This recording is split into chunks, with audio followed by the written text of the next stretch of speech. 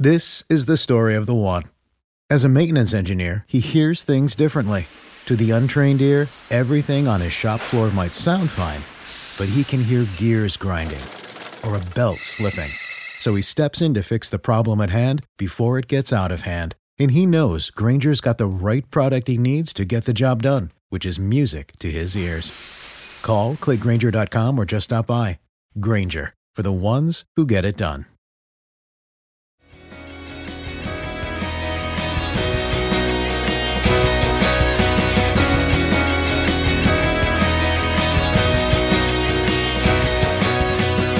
You're listening to the MLS Multiplex podcast with contributors from MLSMultiplex.com.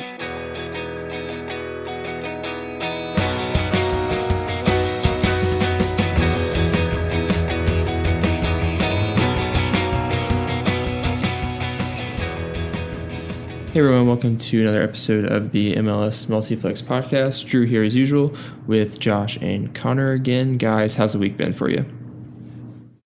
It's been all right. Another seemingly eventful week. Kind of touched base on that last week between the protests and all the police brutality that's been going on in the U.S. And so that, along with sports, seems like every day there's news of another league coming back and a slight return to normalcy. So it's I'd say it's been a crazy week.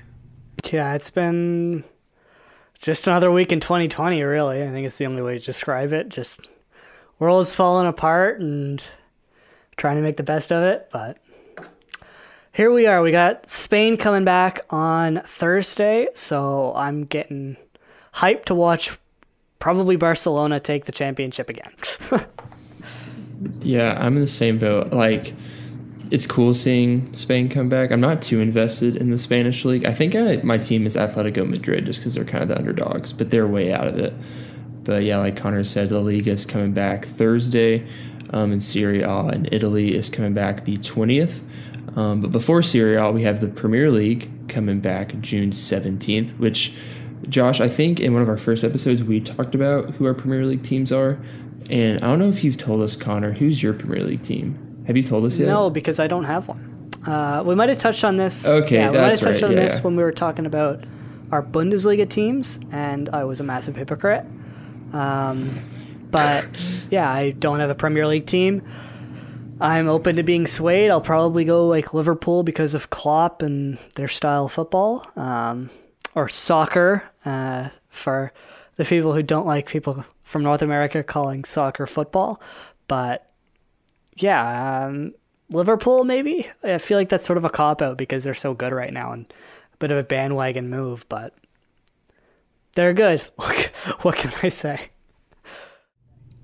Yeah, I think with Premier League, it's pretty much locked up with Liverpool. The thing that I'm most excited for, even as a Spurs fan, because I'm feeling pretty pessimistic about what Spurs are going to do when they come back, but that's another thing. The thing I'm probably most excited for is just the production value of the Premier League games. I think it's far above what Fox does with Bundesliga. It's above what ESPN Plus does with Serie A. I think the only way I'm able to watch La Liga games is beIN Sports, and that's fine. Those are okay. Ray Hudson's pretty fun to listen to. For those who haven't gotten a chance to catch him call a La Liga game, but that's very limited in the U.S. So I feel like Premier League kind of takes the cake in terms of production.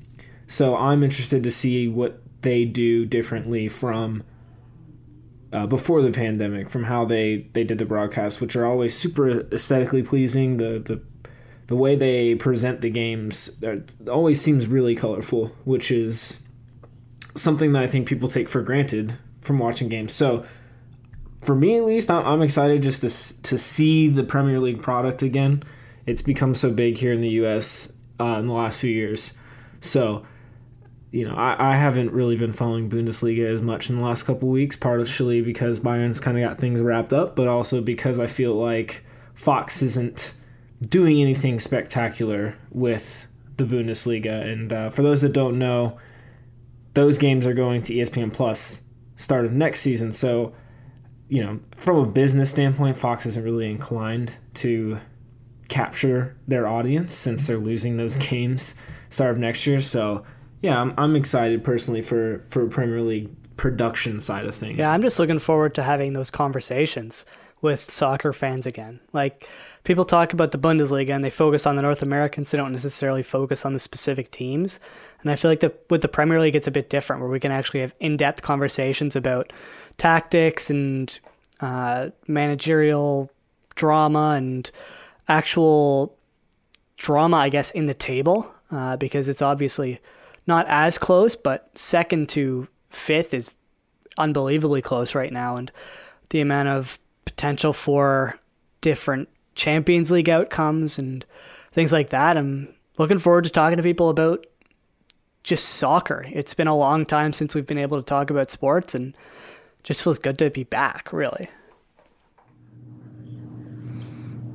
Yeah, I'm right there with you, Connor. The Bundesliga was cool to watch, but I think, like Josh mentioned, the building that the Premier League has here in the States is so much greater. So people will be more open to having those conversations. That's a really good point, getting to talk about your favorite Premier League teams and battling for those Champions League spots. But getting out of Europe, MLS is working on coming back. Atlanta United and Sporting Kansas City returned to full team training today on Monday while we were recording this. And MLS owners agreed to a CBA with the players, so they were able to avoid a lockout. And while we don't have a specific start date of when MLS is going to be coming back up, it's looking like it's going to be the beginning of July, and that announcement is expected. I think the deadline was moved, or the announcement rather, was moved to Wednesday.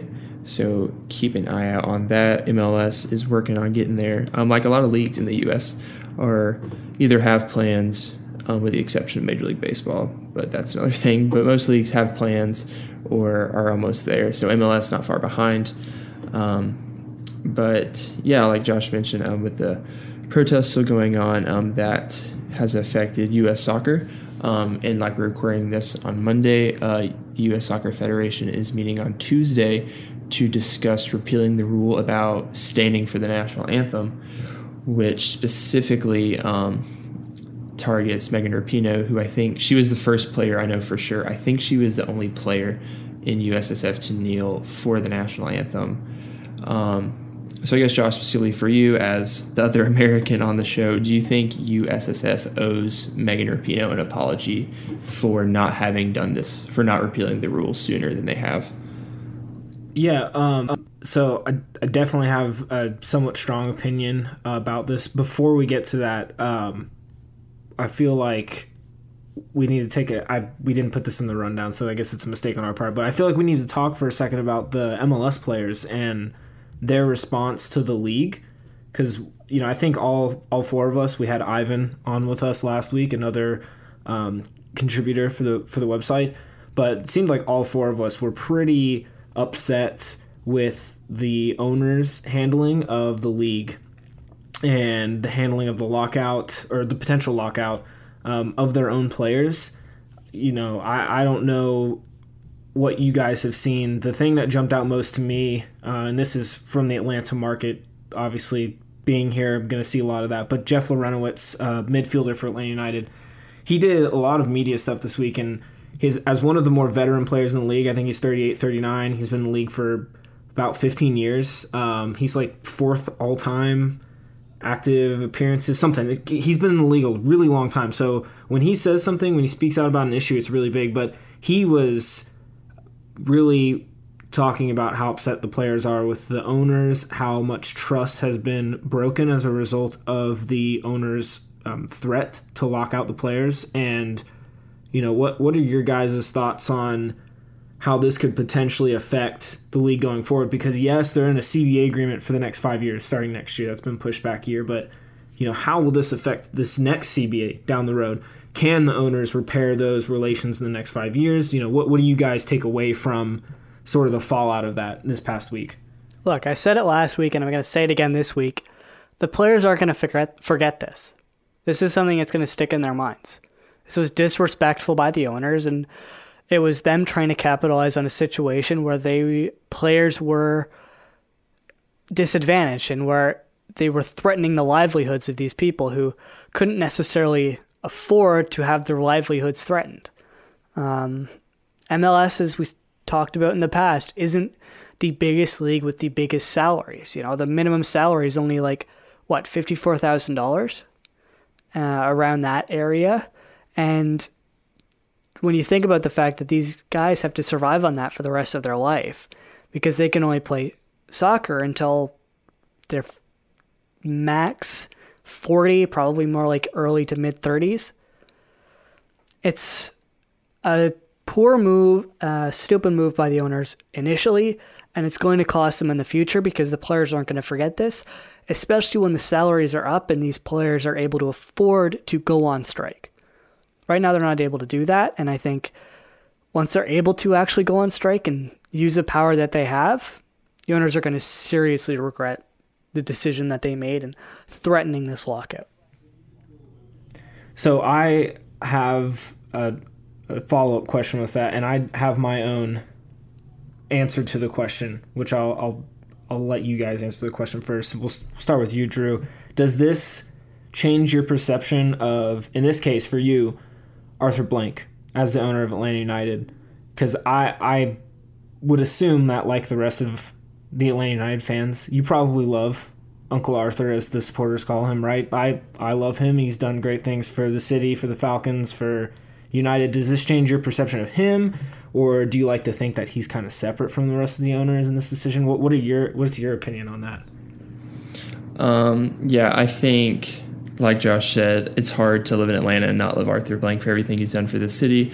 But it doesn't change my perception, because when I think of other organizations, I like to think of Atlanta United as, like Alexi Lawless calls him, this MLS super club, right? He uses that phrase all over the place. Only been in the league for going on their 4th season, and already have MLS Cup, US Open Cup, and the players they're signing show that the organization isn't afraid to spend money with Ezekiel Barco and Pity Martinez. So because Arthur Blank and the front office has shown that they're willing to spend the money to build a top-level team in MLS, it doesn't change my perception of Arthur Blank, but I think we're kind of spoiled in Atlanta having an owner like Arthur Blank.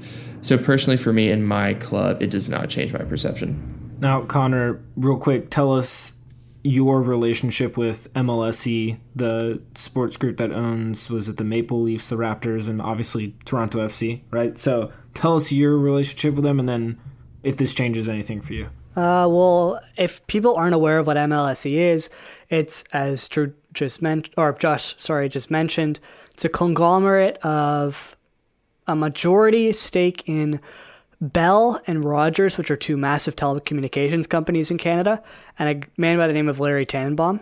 And those 3 are very preoccupied right now. When you consider the 2 media companies, they got to find content and they got to figure out what's happening in their side of things. And Larry Tannenbaum is technically the deciding vote, but if we're being honest, TFC is not his priority. He is majority Leafs, potentially Raptors as well, and it should be noted that the Argos are also owned by MLSE, but nobody outside of Canada cares about that because it's a Canadian Football League team. But yeah, it doesn't change my perception of them. I think that's a unique position right now, a unique situation that Toronto FC are in. It isn't a singular owner; it's a group.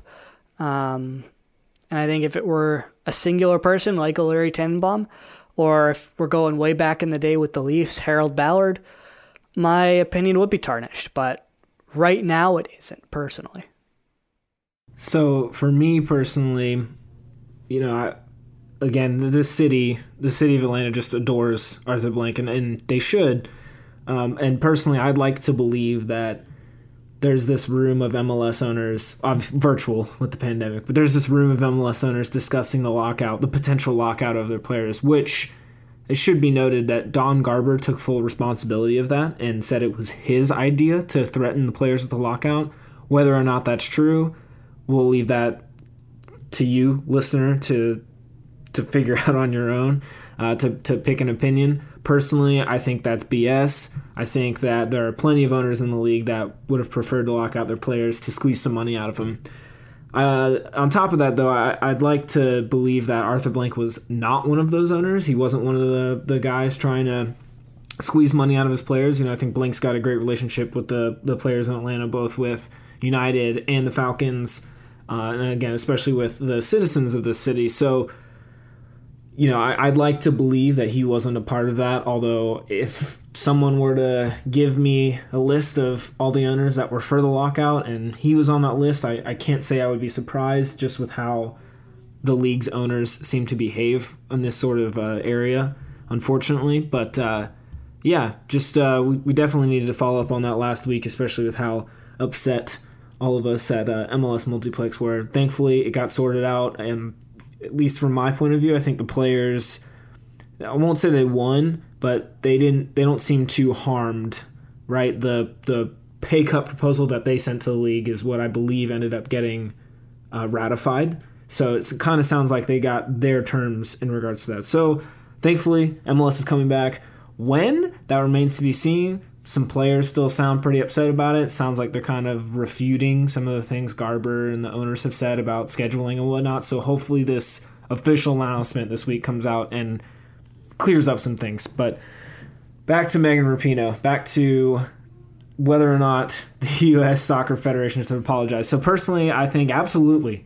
For those that don't know, the Soccer Federation introduced a rule following Colin Kaepernick's kneeling protests during the national anthem from the National Football League. U.S. Soccer came out with a rule saying its players needed to stand for the national anthem. And I believe I saw today it was reported the first punishment was a suspension of 2 or 3 games. And the second punishment, if you do it again, was a 12-month suspension, 12-month ban from federation-related activities or something along those lines, which is just insane to me, especially now that it seems like these large corporations, these large sporting groups are starting to figure out what kneeling was about in the first place. I think the Soccer Federation should outright apologize to Megan Rapinoe. What do you guys think about it? Can I jump in and say, I am, as you've already mentioned earlier, I'm not an American, but I don't think that punishment is necessarily that out of the question because they are technically a government organization. And with the way that that country is run by Donald Trump, it wouldn't shock me to see him cut funding immediately if something like that were to happen. And something like this strict punishment keeps players in line. I do think that they should apologize for what happened. Maybe wait a couple months until he potentially gets voted out of office. But I do think they should eventually apologize. And again, it is a government-run organization. It's a government-funded organization. And that's crucial because you don't want to disrespect or risk the funding that you have from said government, and when said government strongly disagrees with a very, very fair protest, you're trapped between a rock and a hard place. But again, that's just my outsider's point of view. Drew, as an insider, what do you think? I think U.S. Soccer 1,000% needs to apologize to Megan Rapinoe. I think it was following Colin Kaepernick, and I think she was one of the first athletes in general to kneel with Colin Kaepernick, not just from the U.S. Soccer perspective, but just from athletes as a whole. Again, I think the protest turned into something that it was not, and now that is coming to light with other athletes. I think Drew Brees even came out with an apology saying that he has learned what those protests were about. So 1,000% they need to own an apology. U.S. Soccer really isn't in a really good spot right now with how they have handled the protests. The only thing I've seen is that graphic, which I think we talked a little bit about last week, how it was pretty bad. So U.S. Soccer really needs to try and save face as much as they can, and it's needed to happen. It's past due. organizations and teams are starting to come to light to this, that apologies need to be made and things need to change. And U.S. Soccer 1,000% needs to apologize to her for that. So real quick, I want to circle back sort of a couple things you guys have said. So Connor, I think you bring up a really good point. You're talking about the potential backlash from President Trump here in the United States, and he's got his very clear opinions on athletes kneeling during the national anthem. And I think that's a great point that, the government does fund part of the soccer federation. That being said, this is that sort of situation, right, where it's like you're going to be on the right side of history, you're going to be on the wrong side of history. When this is all documented over the next however many years, how many people are going to look back at U.S. Soccer and say they were wrong for this, or they were right for this, or they were wrong first and then they owned their mistakes and then they fixed it. I think it needs to be done as soon as possible. I don't think we've said it yet, but the board of the federation, a bunch of people in charge of the federation are meeting tomorrow. We're recording this on Monday. They're meeting tomorrow and Tuesday to discuss repealing the rule. And tonight, just before we start recording this, the Players Athlete Council, they came out and made a statement saying the federation should repeal the policy. They should publish a statement acknowledging it was wrong, an apology to black players and supporters, should also start to lay out plans for how they're going to support this movement going forward, and then also, I believe, give an apology to Rapinoe. So they did demand that outright, which I think is great. So that being said, I think the federation, while yes, funding might be an issue, you can assume, hopefully, that Trump is gone in 5 months or in a half a year. And even if he does threaten to pull funding, right, that it's going to take longer than a few months and it just won't ever materialize. Hopefully, if President Trump tries to take that action, that's the outcome, to where he can't really affect anything.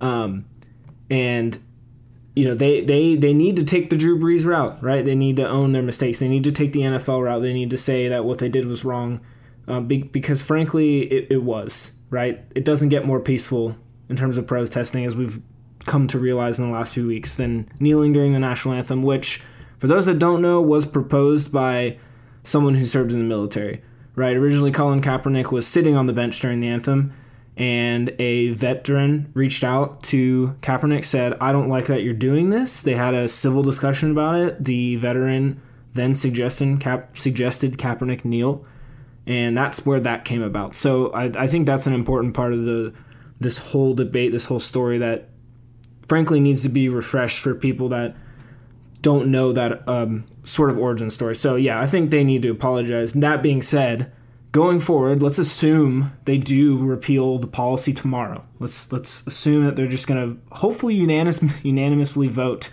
to get rid of the policy. Let's assume you guys are the person in charge of putting out the PR statement tomorrow, right?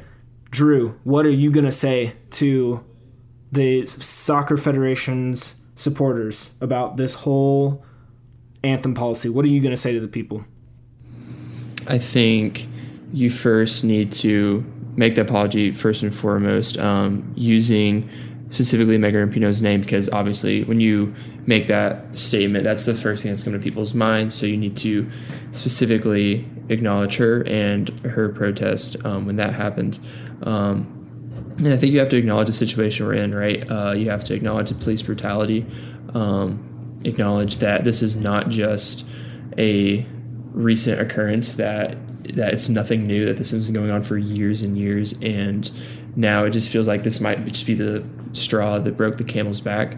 So I think it needs to be much better than what they issued before. They need to use very specific words about police brutality, about racism, and acknowledge that this isn't just a new thing, right? I don't know exactly what year she knelt for the national anthem or how many occurrences that she did kneel, but they have to realize that this is not a new thing, that this has been going on for years and years.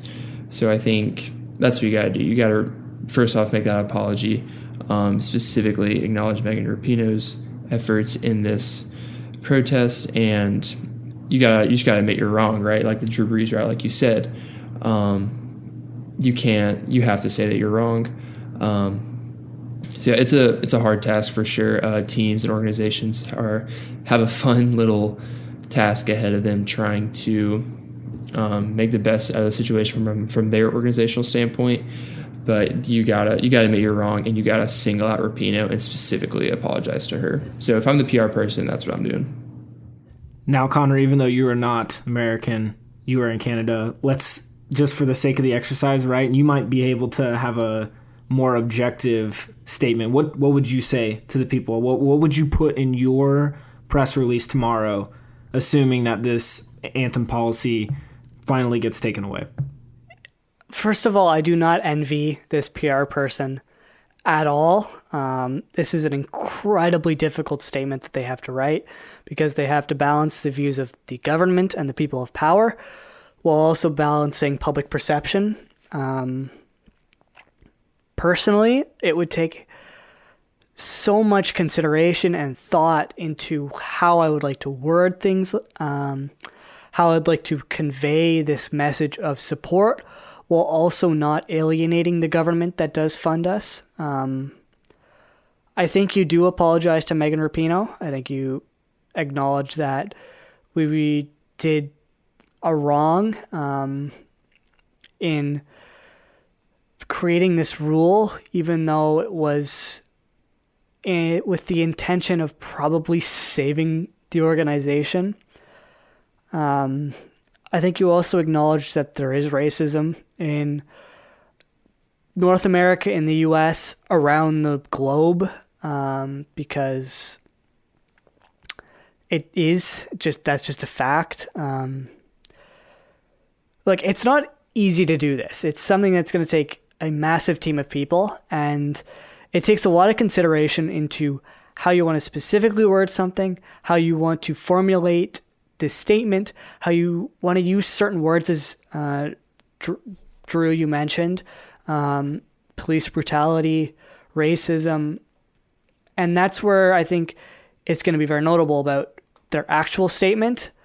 I personally don't know what I would say. I would have to think for a very long time and consult a lot of people about how I would go about not alienating either side. But I think you tied it over. I think if you're the PR person, you sort of say, look, we acknowledge racism is a thing. We apologize to Megan Rapinoe. We are working on some things for the future, and we'll get back to you soon. And the second he's either voted in or voted out, you announce those plans. And you have two different sets of options, because one option you can be much more liberal than the other one, and I think it will hopefully get a good response. But with the way that U.S. soccer has done things in the past, I hold my doubts. But yeah, it is so difficult to deal with something like this, and I don't know how they're going to go about it. Obviously, they've had a while to think about this, the PR people, and hopefully they do something positive and don't pull a New York Islanders, but we'll see. Yeah, so I'm pretty much in agreement with you guys. If I'm the PR person, then I think you have to include racism, police brutality, the systemic issues that have been in this country, and I do think you have to apologize to Megan Rapinoe. That being said, I don't think that's going to happen.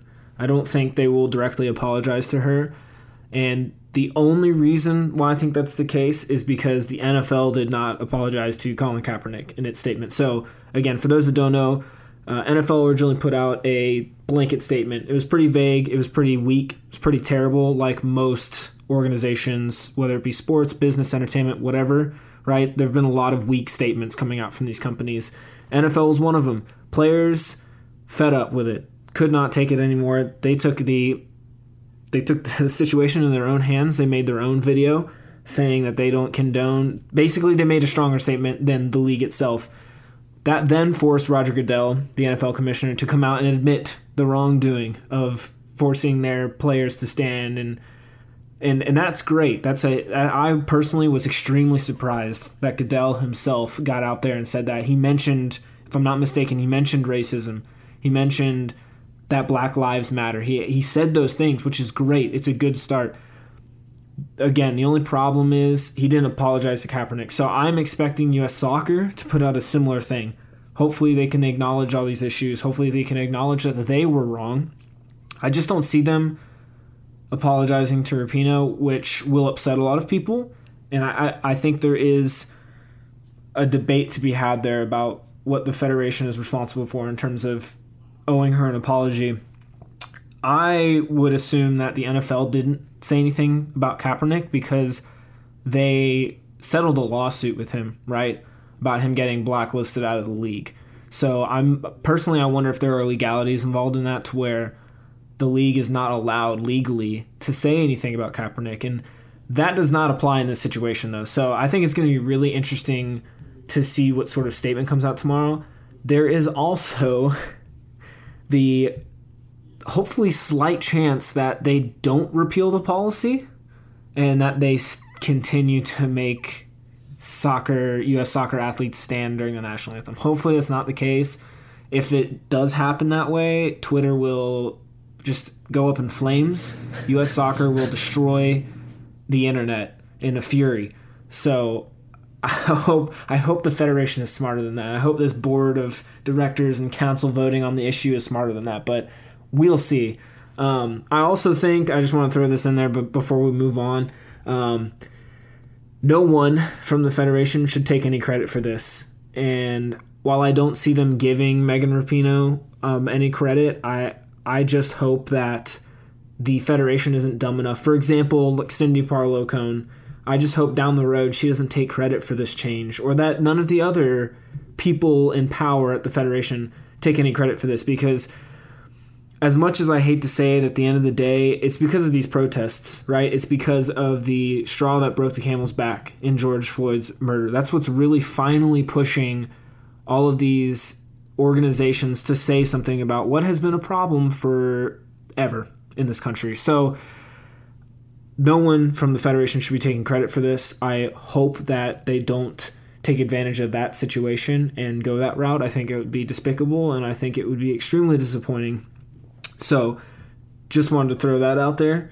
I think we're all on the same page with that. So that's pretty much what's going on.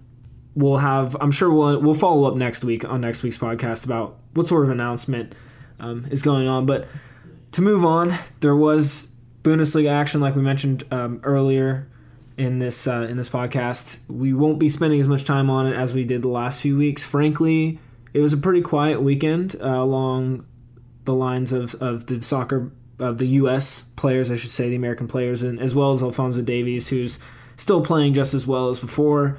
Bayern seemingly running away with the Bundesliga title.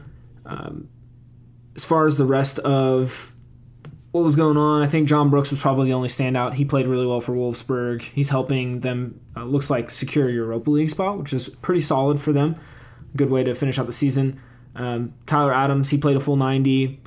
It was a draw with bottom of the table Paderborn, which is disappointing for Leipzig. And then Weston McKennie didn't play this weekend. He accumulated too many yellow cards.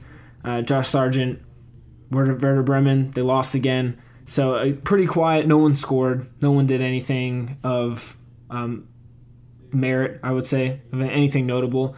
If you guys got anything to add about Bundesliga, anything you want to say before we get into the meat of this episode? Davies had another good game. It's sort of been a trend recently.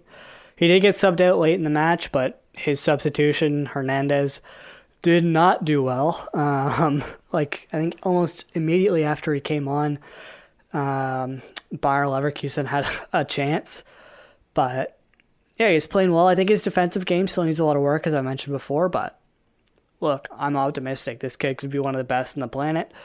Jonathan David, hopefully he's coming to Bundesliga soon, but yeah, I don't know. I think Bundesliga is sort of winding down, and Bayern have run away with it. Sorry, Drew.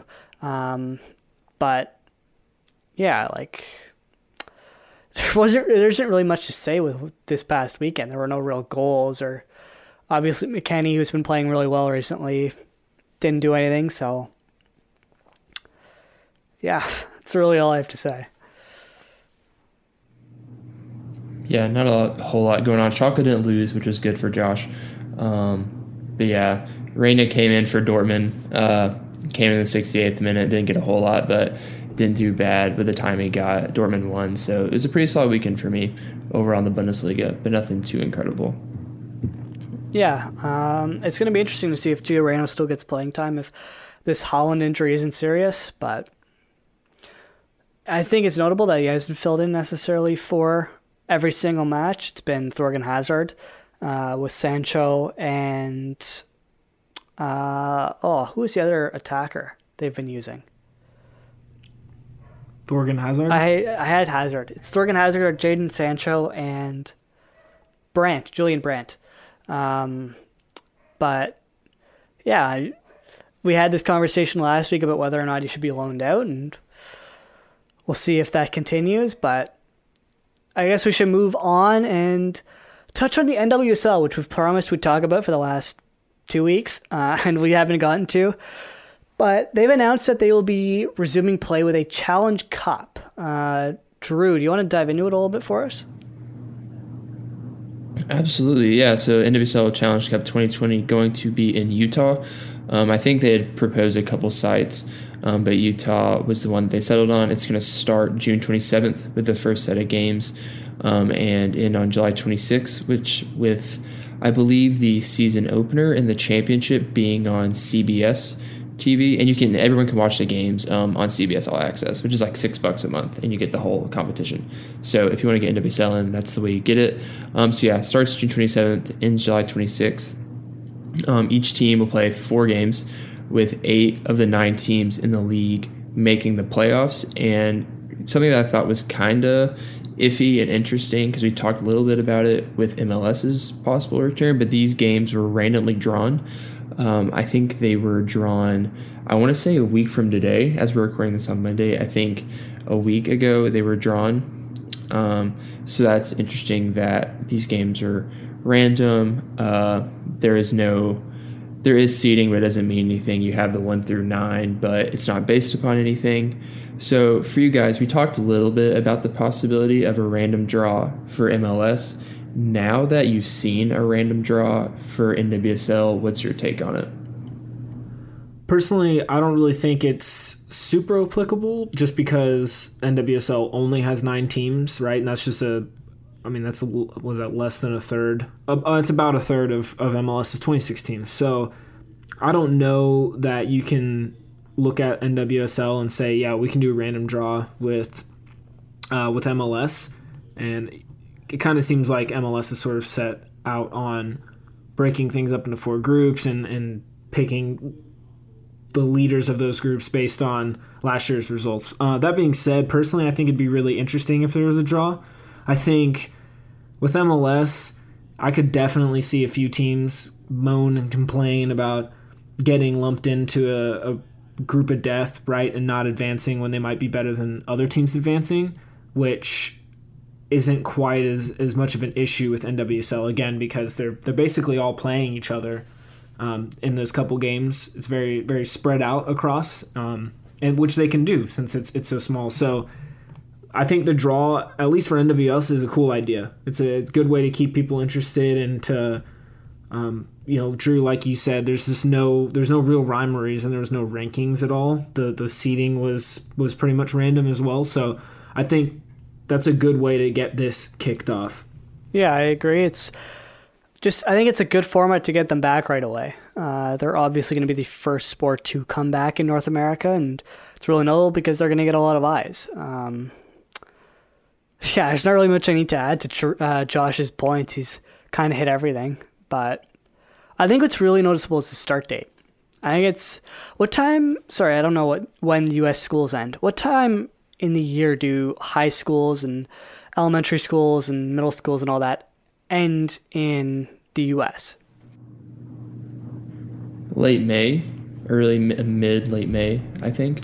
Yeah, that's at least for Georgia, and I think the South for the most part, kind of operates on that. I believe my cousins in the Northeast in Connecticut, their school starts later and ends later. I think they would be getting out of school about now or in about a week, kind of mid-June. But for the most part, it's end of June, all of July, most of July, that schools are out of session and on summer break. That's notable because in Canada, it's schools, or at least public schools, tend to end, at least when I went, late June. So like June 28th, 29th, 26th, 27th. I'm not sure exactly when it ends this term or this year, but that could be really impactful if, for the Canadian female players who have kids in school. Do you want to pull them out for the last few days of school to go to this tournament? I feel like they probably would, but I guess that option to randomly be able to pull out, which we'll get into in a second, is important. I don't know. I think it's just a good setup. Timing may be a little interesting. I maybe would have delayed it a couple more days to maybe coincide with like a July 4th thing. But maybe they wanted to be baseball in case they were potentially going to start on July 4th, which I know was rumored. So who knows? It's just good to have North American sports back, to be honest. I think it kind of comes down to, honestly, just how soon they could get things kicked off. Because, it's no secret that women's sports doesn't, at least right now, doesn't attract as many eyes as men's sports, and that's just how it is around the world. And that's changing, thankfully, but it's just the reality of the situation. This is a great chance for the National Women's Soccer League to not only pick up on the World Cup success, but like you said, Connor, get people's eyes. And when this plan first started to sort of leak out, when there were reports about this plan, it almost felt like, and I think we briefly talked about this on a couple episodes ago, but kind of felt like the league was rushing back almost at the expense of the health of their players. Thankfully, it's gotten sorted out, and it sounds like there's a good plan in place, and the players sound like they're on board with this plan. But at the time, it kind of felt like the league was trying so hard to get back that they'll almost be compromising the situation. So I think that's kind of where it just comes down to. They just want to be the first team back. They want to get people's eyes, and I hope they do. I hope that the league gets more attention. As someone that is a soccer fan, I'll admit I haven't watched a ton of women's soccer. I, of course, enjoyed the Women's World Cup last year as a U.S. fan, and it was really fun to watch players that I'm just not accustomed to seeing. And I for one, will probably tune in, and I've never seen a minute of NWSL soccer in my life. It was just never really available, and also, there's no team in the South. I mean, there is North Carolina Courage, but I don't really feel any sense of affiliation with them. If there was an Atlanta team, and if it was an Atlanta team owned by Arthur Blank and partnered with Atlanta United, you bet I'd be watching every minute. I'd be going to all the games I could because I love soccer, and it'd be really cool to have a team here in the area. So, at least for me personally, that's kind of part of the disconnect, and hopefully with this tournament happening, they might gain a new fan, and someone like me, someone that enjoys soccer, especially here in the States, is feeling a little deprived of that recently, and beforehand just didn't watch much of this league. So kudos to them, honestly, for coming back. It sounds like the league has done a great job. We talked about it, I think, last week. Guaranteed salaries, housing, insurance. Drew, talk us through what's going on with the women's national team players specifically, and sort of how they're approaching this tournament. Yeah, so the women's national team, like the rest of the players in the NWSL, they can choose whether or not to play in the competition. And you're having some players already confirming that they will be playing in the competition. I think Jessica McDonald of the North Carolina Courage is already reported that she's going to be playing. And you see pictures on Twitter of certain players training with their teams. I've seen pictures of Rose Lavelle with the Washington Spirit. But they have some players that are opting out. Megan Rapinoe specifically was reported that she will not be playing. And then you have questions of specifically Alex Morgan, who just had her child, questions about if she wants to go to Utah, leaving her family behind. So women's national team players have the choice, as do the rest of the players in the league, of whether or not they play in the competition. And like Josh said, really big kudos to the Players Association and the league for working this out, because if the player chooses not to participate in the competition, there's no punishment. They still get their full salary and everything that they would receive as if they were playing. So really awesome to see the Players Association and the league working together on that. But specifically for the women's national team, they will be on minute restrictions for this tournament. That was already an agreement in place between the NWSL and U.S. Soccer. So, guys, just really quick, as obviously U.S. women's national team best in the world, right? So, the players on the women's national team are going to be the best players in the leagues. So, with the minute restriction idea, how do you guys think that is going to shape this competition, because teams are going to have their stars on minute restrictions? Because obviously you want to keep your players safe, both from a virus perspective and a fitness perspective. You're playing in Utah with the elevation, that's a factor. So how do you think the minute restrictions is going to affect the quality of play in this tournament? So I think that, again, speaking as a very, very casual fan of women's soccer, right? The players that I know best are the international stars. I'm going to know most of the women's national team players from the U.S. I already know some players like Sam Kerr from Australia and Christine Sinclair from Canada, and, all these other international players, right? I know those players. So from the perspective of someone like me, if I am chilling in the house and I know there's an NWSL game that's about to be on, I don't really know the teams that well, but I'm inclined to know a few of the players, I'm probably going to be a little disappointed, right, that the international players that I am familiar with aren't playing. So for someone like me personally, who understands the physicality behind soccer and the minutes restrictions, right, I can understand where they're coming from. But if I'm an even more casual viewer, right, I might be upset. I might say, why the heck aren't the players I know playing? So I think that how they handle that situation, I don't really know if it'll end up having a really big effect on the quality. I think there might be some effect, and it'll be really interesting just to see how teams handle their U.S. women's national team players, and just how restricted those minutes are, right? We don't know. It could be 45-minute restriction. It could just be 60. Maybe it's even 70. Maybe they'll only be taking those players out kind of towards the end of games, depending on the situation. What do you think about it, Connor? As much as it pains me to say this, and I think it's unfortunate to say this, I worry that the tournament's not going to be taken seriously, because they're not going to have the best players playing the full time.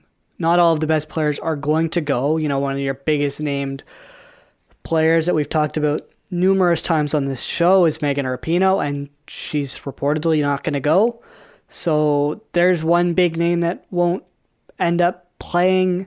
There's potential for Alex Morgan, as you mentioned, not to go. And those are two of your biggest U.S. women's national team stars. And I think that really hurts your credibility as a league and could very well hurt the tournament. I don't want that to happen. And I should mention, I'm also a very casual viewer, more casual than both of Drew and Josh, because there are no Canadian teams. NWSL, please fix that. But yeah, I worry that this isn't going to be taken seriously. It's going to be like a rushed joke that people sort of brush off, and the people who try to justify that women's sports aren't as good as men's sports, which is just such a stupid argument, are going to try to use it as ammo in the future without really considering everything that's gone into making this happen and the potential risks that the players are taking. Yeah, so I'm going to toot my own horn here. I absolutely love the NWSL. Last year was my first season. I really followed it. It's such a cool league, and I'm excited about it. I think one of the cool things about the league is, like last year in the summer, right, you had a boatload of players leaving for the Women's World Cup. You had all 23 U.S. Women's National Team players. You had a handful of Australian players like Ellie Carpenter from Portland, Sanker when she was with Chicago. And that really opened the door for a lot of other players to shine, specifically with the Courage. I mean, you had like players like Lynn Williams, Kristen Hamilton, that although they're kind of flirting with the national team picture, they didn't get called up to France, and that really gave them their time to shine. So for a 2023 World Cup or an Olympic call-up, so I think this many restrictions is going to open the door for a lot of other players that may not be those household names, right? That may not be the Megan Rapinos, Alex Morgan. I think this competition is going to give them a lot of spotlight because, like we said, we're kind of all hungry for sports, and this is one of the first things that we have back. So this is going to give them a really good shot to show what they're made of. I'm really interested to see how they define a national team player, right? Because you have the players that are always with the team. You have the Alex Morgans or Rapinos, but then you have players that kind of are on that bubble, whether or not they will be treated as if they've been on every roster beforehand. So that's interesting to see how they will be classified. But it's exciting. I'm excited to see how the tournament plays out. Like we said, 8 of the 9 teams are going to advance to the knockout round. And like we also have said, there's still questions about which players are reporting. Some players we know we have a pretty good idea of, and some players we really don't know. But teams have until June 21st to submit their rosters. And the league has not ruled out the possibility of returning in the fall. I personally find that a little too optimistic. Do you guys think that there's any shot this league comes back to normal in the fall? Just based on what we're seeing in the U.S., right, things are, like, businesses are opening up at a rapid rate, and whether or not that's the right decision, obviously, time is going to give us that answer. At the rate the country is going, though, I do think we'll reach that quote-unquote sense of normalcy by the fall, because if we're saying that September is the beginning of fall, that's still a good 3 months away, and the pandemic really took hold in this country 3 months ago. So think about how much has happened in these 3 months, how much can happen in the next 3 months. So I don't think I fully agree with you, Drew. I don't think it's quite that optimistic on their part. I think it's closer to realistic.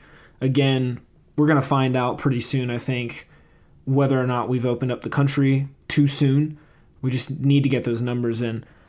One other thing I want to throw in there that I don't think we've really talked about in terms of the quality of the tournament and how much it'll be taken seriously, I think we're underestimating just how important the first game of the tournament is, right? Because like you said, Drew, the very first game and the very last game are the games that will be nationally televised, free to all on CBS's main channel, right? So let's say that people are going to give this league a shot, and they tune in for the first game and it ends 0-0, right? Then you will get those idiots that say, oh, well, I guess that's just women's soccer. I guess it's just boring, blah, blah, blah, blah, right? A stupid opinion not based in any fact, right? So hopefully that first game is really exciting to the casual viewer. Again, maybe it's an exciting 0-0 draw, right? People want to see goals, of course. So personally, I hope the first game hooks people and it really gets people's attention. That way it can carry some momentum through the tournament, get some eyes on it that otherwise wouldn't normally be watching. And then hopefully by word of mouth, right, by the championship game, by the end, you've got all these people saying, hey, this tournament has been really fun. And these final 2 teams, it's going to be a great game. And then you get even more people involved in it. And hopefully there will be more games in the fall. And then you can retain some of this audience.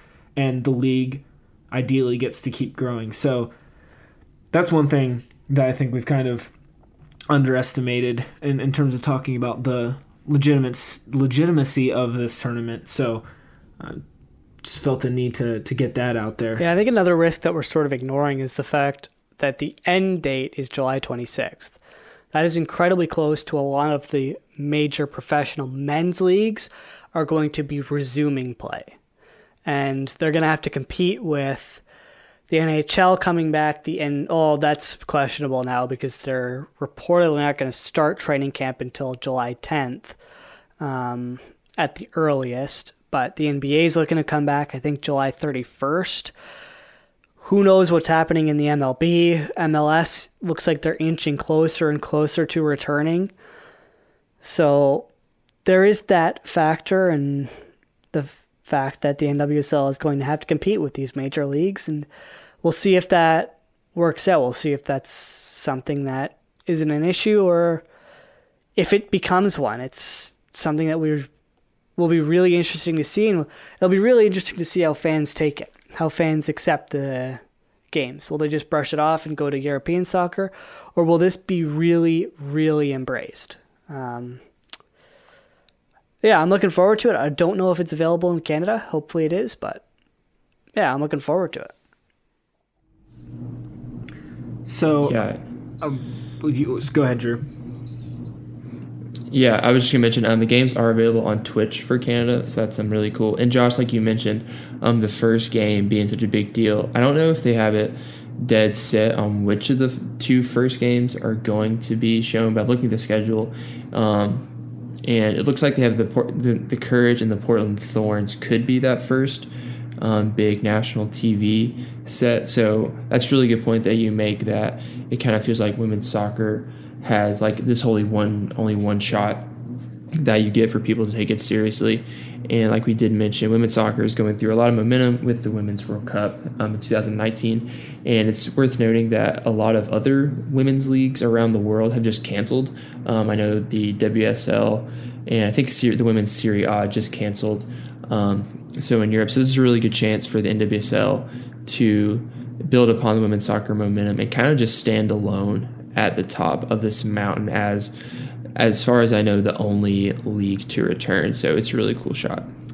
So before we wrap up this podcast, which we've got a little fun thing we'll talk about with this tournament, I just want to throw out there, in the time that we've been recording this podcast, a little bit of news has popped up with some of the things we were talking about earlier. According to Jonathan Tannenwald with the Philadelphia Inquirer, the owner of the North Carolina Courage, I can't remember his name off the top of my head. Let me pull it up real quick. Steve Malik, also on the USSF board. Okay, he's also one of the members voting.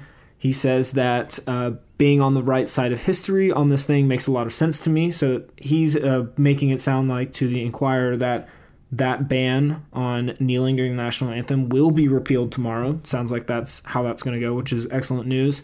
It's also being reported by Andrew Das, I think is how you say his last name, from the New York Times. He covers tons of soccer stuff, especially with FIFA and their shadiness, but I digress. He is also reporting that apparently the U.S. Soccer's national anthem policy never actually applied to the men's national team and women's national team. Apparently, because of those collective bargaining agreements with the men's team and women's team, that rule change would not have even gone into effect. So it seems like the anthem policy actually only applied to, I believe, youth teams and coaching staffs. So apparently the non-union workforce. So that's kind of weird. Hopefully we'll get some clarification on that in the next couple of days. Sounds like U.S. Soccer being U.S. Soccer as normal, being pretty stupid about stuff. But it also sounds like that policy, which I don't think should be there in the first place, looks like it's going to get repealed. So that's just a little bit of news. Again, we'll follow up next week, especially as some more things come out. But let's get to the little fun last thing we're going to do. So we decided to pick teams to cheer for, to follow during this tournament. Drew, Connor, one of you want to start us off on which team you've picked and give us some reasons why, whether they're silly or not. I'll go first because I know absolutely nothing about the NWSL, and this is purely based on what I said we shouldn't do in our Bundesliga team picks, which is I'm basing it off of how many Canadian players are on said team. So I'm going with the Houston Dash, simply because they have Sophie Schmidt, Nichelle Prince, and one of my favorite Canadian women's national team players, Alicia Chapman. Think she's incredibly underrated. Both fullbacks, and her and Diana Matheson, as well as Jade Riviera. I believe it's Jade Riviera, who's a young up-and-comer. I think they're all incredibly underrated, incredibly talented. And yeah, there's not much I can add because I don't really follow the league. Drew, please go into more detail as to why you chose your team. Okay, so I am a supporter of the North Carolina Courage, defending two-time champions. But I think I don't know if Josh is in the same boat, but I'm like 100% waiting for Atlanta to get a team. So once NWSL expands to Atlanta, I'm leaving the Courage. I'm going to Atlanta. But it's a really funny story. I'm going to run through it really quickly why I like the Courage. But it's specifically about Abby Dahlkemper. She's a center back for the women's national team and for the Courage. She wore Jennifer Lawrence, the actress, specifically in the Hunger Games, is what I know her from because I loved those books as a kid. But she wore Jennifer Lawrence's name on the back of her jersey. It was like this big women's national team thing, like wearing the name of women that inspired you. So I was like, okay, you're wearing Jennifer Lawrence. You're my favorite player. Started doing some research on her. She plays for the Courage, like Josh said, the closest team to us here in Atlanta. And then to come to find out the Courage are like ridiculously good. 2018, I think they lost one game the whole season. Then followed it up with another championship in 2019. So that is why I am a Courage fan. Yeah, Drew, you've got it easy. Between being an Atlanta fan and a Courage fan, that's like tons of silverware in just the last 4 years alone. So many championships. The South got something to say, man. For me, I am going with the Portland Thorns. 2 reasons. First reason being that I absolutely love watching Tobin Heath play soccer because it looks like every time she has the ball, she's just trying to embarrass her opponents, which I am all for. So much fun to watch her have her way with the competition. So that's reason number 1. And then reason number 2 is they just have the coolest kit. That black kit that came out a couple weeks ago with the rose petals on it and the red trim. Hard agree. I am for sure getting one of those shirts. I am going to wait and hopefully I can find a deal or get a gift card from a family member to Nike so that I don't have to spend quite as much money because I've already spent tons of money on soccer jerseys. But as soon as I saw that blackout kit, the whatever dark, I can't remember what they're calling it, the dark side kit, it's so freaking cool. I want one so bad. So I guess by default, the Thorns have gotten a fan out of me. But like Drew said, as soon as Atlanta gets a team, I'm dropping everything else in the league, and I'm going straight to the Atlanta team. Yeah, have you seen the Chicago Red Stars kits, though? Those are so cool. Those are also to me, really those cool are the best design. kits in the world.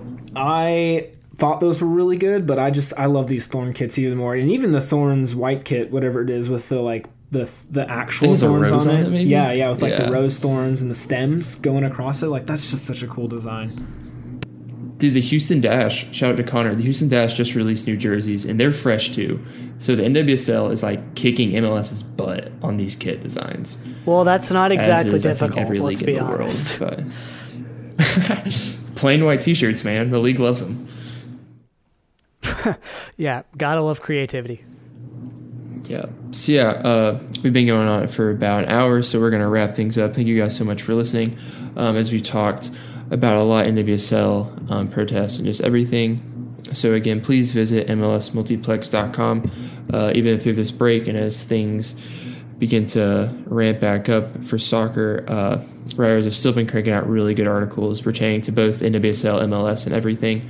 So really encourage you guys to go to the website and check some of the stuff out as news continues to develop. And yeah, thank you guys so much for listening. Be sure to listen to some previous episodes if you haven't already. And we will talk to you guys next week.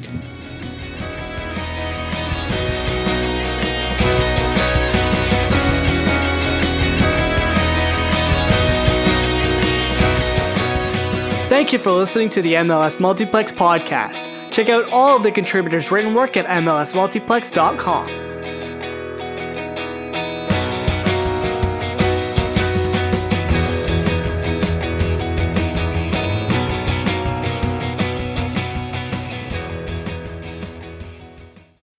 When you need mealtime inspiration, it's worth shopping Kroger, where you'll find over 30,000 mouth-watering choices that excite your inner foodie. And no matter what tasty choice you make, you'll enjoy our everyday low prices, plus extra ways to save, like digital coupons worth over $600 each week. You can also save up to $1 off per gallon at the pump with fuel points. More savings and more inspiring flavors make shopping Kroger worth it every time. Kroger, fresh for everyone. Fuel restrictions apply.